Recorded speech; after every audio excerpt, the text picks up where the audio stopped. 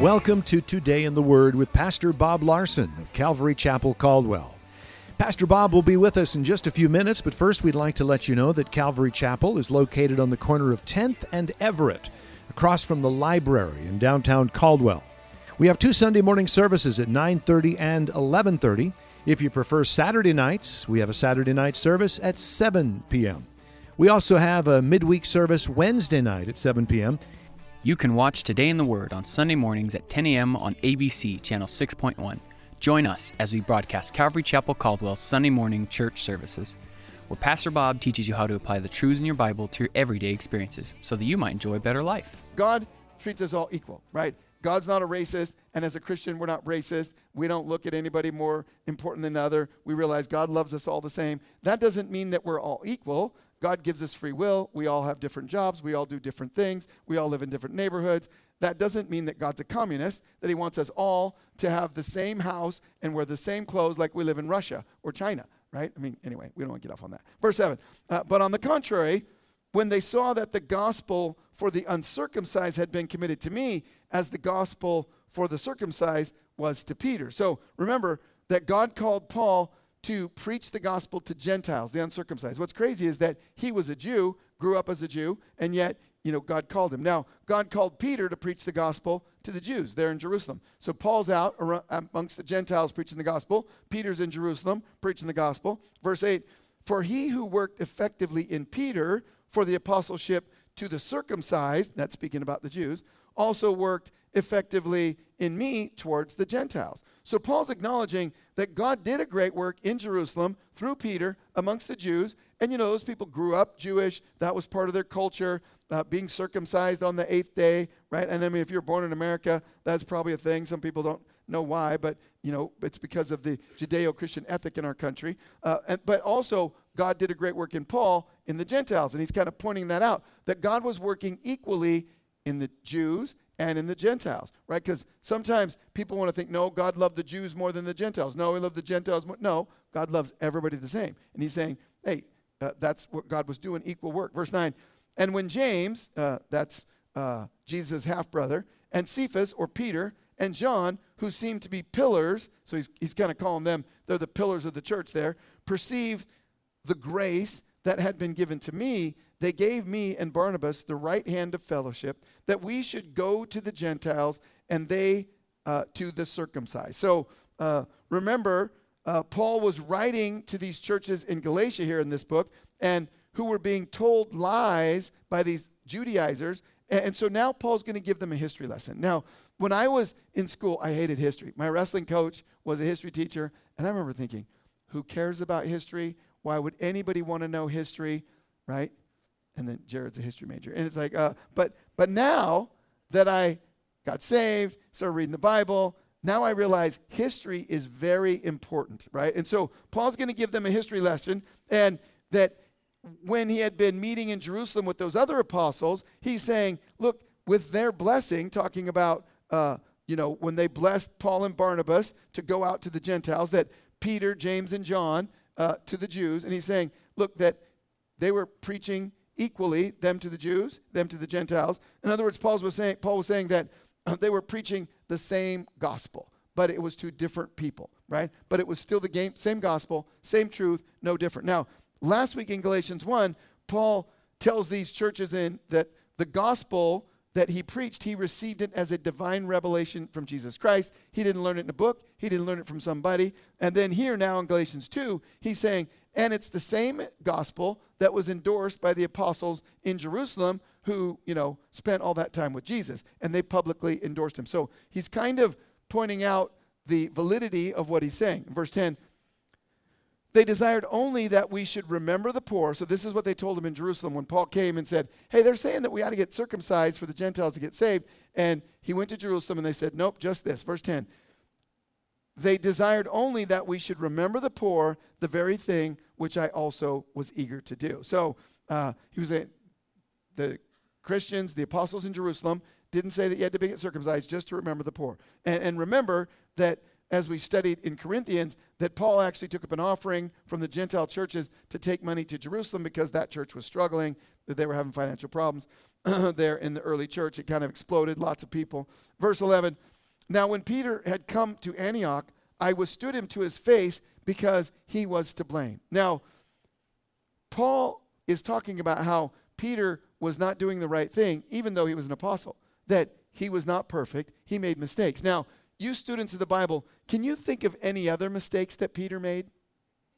Right? I mean, like, remember when Jesus said, you're going to deny me 3 times, and Peter said, no, I won't. And then remember some little girl's like, don't you know Jesus? No, I don't know him, cursing, right? Denied Jesus 3 times. Remember when he told Jesus, you don't need to go to the cross? And what did Jesus say to him? Thank you, Peter, Holy One who never makes mistakes. What did he say? Get behind me, Satan, right? He rebuked him, right? So Peter has a history of making mistakes. Now you're like, well, does this seem good that God is pointing out that his people make mistakes? Well, I think it's for your benefit and my benefit, right? Because if you come to church and you think that the Apostle Peter is never going to make a mistake, well, then you're going to be disappointed, right? Because he makes mistakes. Does Paul make mistakes? Paul made mistakes. Does Bob make? Everybody makes mistakes, right? And so Paul's now just pointing out on this doctrine of, circumcision and with the Jews and the Gentiles that Peter wasn't doing the right thing. In verse 12, he said he withstood him face to face, and he says in verse 12, for before certain men came from James, he would eat with Gentiles, but when they came, he withdrew and separated himself, fearing those who were of the circumcision. So, in other words, Paul's saying Peter was eating with these Gentiles, but then when some Jews came, he went with the Jews and didn't hang out with the Gentiles. And, Paul planted the church in Antioch, and many Gentiles received Jesus Christ as their Savior there.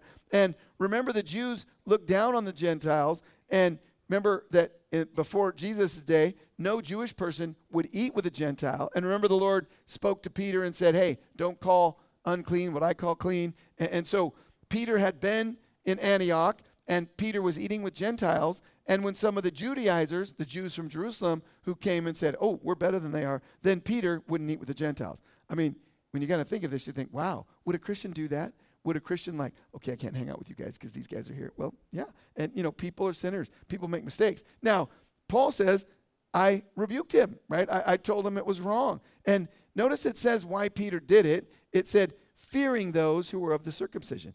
Peter had this fear of man. When the little girl asked him, hey, aren't you with Jesus? No, I'm not.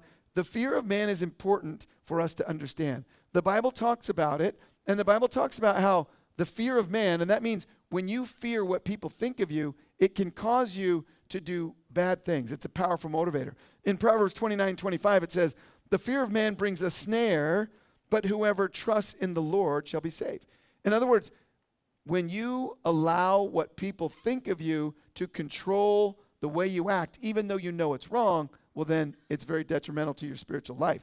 And it can push you to do things that you know are wrong. And I think in our society, there's a lot of fear of man. And when you wonder, how did we get to the place where, every day you turn on the news and it's just weirdness going on. And you think, how did we get to this place? Well, it's because people are afraid of what other people think. So it's like, okay, well, I'm not going to say anything. But God wants you to stand up for what you believe, right? If your kids are in school and they're doing some weird stuff at the school, you need to talk to the teacher. You need to talk to the principal. You need to go to the board meetings. You need to stand up and say, hey, this is weird. What is this weird stuff you're doing, right? And so, but the fear of man, people just, okay, everybody, whatever. But the Bible tells us God doesn't want us to be fearful of what people think of us. And all of us grew up in school, elementary school, playing games and sports, and they're picking teams, and everybody didn't want to be the last person picked, and you wonder what people think of you, and then you get in high school and it's worse, and what does people think of me? But once you're an adult, God wants you to get past that. God wants you to be able to do what's right in God's eyes and be a man pleaser and not live your life based on what people think of you, right? The fear of man. In 2 Timothy 1:7, it says, for God has not given us a spirit of fear, but of power and of love and a sound mind. This is so important that God wants you to understand that he doesn't want you to be fearful, but to have a spirit of power and love and of a sound mind. Clear thinking, right? And, those of us who can remember 2 years ago when we had the plague, COVID-19, and, they told us we're all going to die. I mean, now it's a new thing. Now it's global warming, right? Now they tell us we're all going to die by the end of the year if you don't all buy an electric car. And you're thinking, Pastor Bob, you're exaggerating. No, I mean, they've been saying it for 20 or 30 years, right? When I was in junior high, they were telling us we're going to run out of fossil fuels in the next 10 years, right? And I remember thinking, oh, no, I'm not going to be able to buy a motorcycle and go 200. Oh, and then here we are 40 years later, right? And it's like, I could buy a motorcycle. Oh, I have a motorcycle. Anyway, okay. So, right? But here's the thing, that God doesn't want you to be living your life in fear of what other people think. And that was really a problem for Peter and those of you who know his life. And Paul says in verse 13, and the rest of the Jews also played the hypocrites with him, so that even Barnabas was carried away with their hypocrisy. Now, Paul was not a seeker-friendly pastor, and he did not care what anybody thought. Can you imagine writing an epistle to a region of churches where you are pointing out the flaws of the most important apostle, Peter, in Jerusalem? This would have been canceled in our day. I mean, but Barnabas was the leading missionary to the Gentiles, one of them besides Paul, right? And why did Paul call Peter and Barnabas hypocrites, right? I mean, in verse 13, that's pretty radical. Now, people in our day, they get offended if the pastor says the media is a liar or whatever. Oh, really? It's like, or what do people really get offended by? I'm not really sure. Why did Paul call out Peter and Barnabas and say, you're hypocrites, right? Well, here's why. Because they believed one thing. They knew that you didn't have to be circumcised to be a believer. Yet, they acted in a completely different way, right? Peter and Barnabas knew that what they were doing was wrong, and they were intimidated by these Judaizers. They were probably rich, powerful people, and so it caused them to go against the truth of their own convictions and their own conscience. And so Jesus warned Peter and the disciples about hypocrisy. In fact, Jesus warned them about hypocrisy over and over again. Now, what you learn from that is that Jesus warned them because Jesus knew the future. And Jesus knew Peter was going to do this, right? Even before he did it. Isn't that amazing? God knows what you're going to do next year, next month. He knows the stupid things you're going to do already. And so he tells us. That's why we have church. We get together and he tells us, hey, don't do these stupid things, right? But in Luke 12, Jesus said, beware of the leaven of the Pharisees, which is hypocrisy. So Jesus warned Peter and James and John, right? We're going to stop there because we're out of time. Thank you for joining us for Today in the Word. We'd like to share with you a couple of things that are going on here at Calvary Chapel. We would like to tell you a little bit about our Pure Word ministry. Pure Word is a ministry that helps people with life-controlling issues such as alcohol, drug, and pornography addiction. Jesus said, my yoke is easy and my burden is light. Our desire is to help people break free from the heavy yoke of life-controlling issues. Pure Word meets every Tuesday night at 7 p.m. here at Calvary Chapel, Caldwell. For more information, call 453-9653 or visit us on the web at calvarycaldwell.com. Calvary Chapel Caldwell would like to invite you to our Saturday night service at 7 p.m. This is an alternative for those who cannot make it to our Sunday morning services.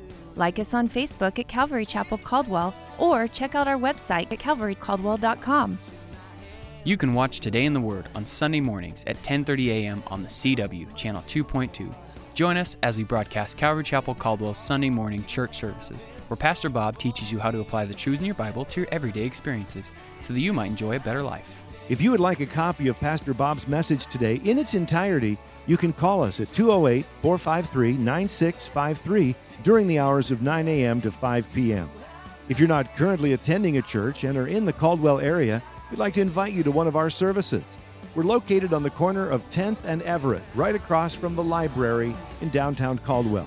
You can also visit us on the web at calvarycaldwell.com.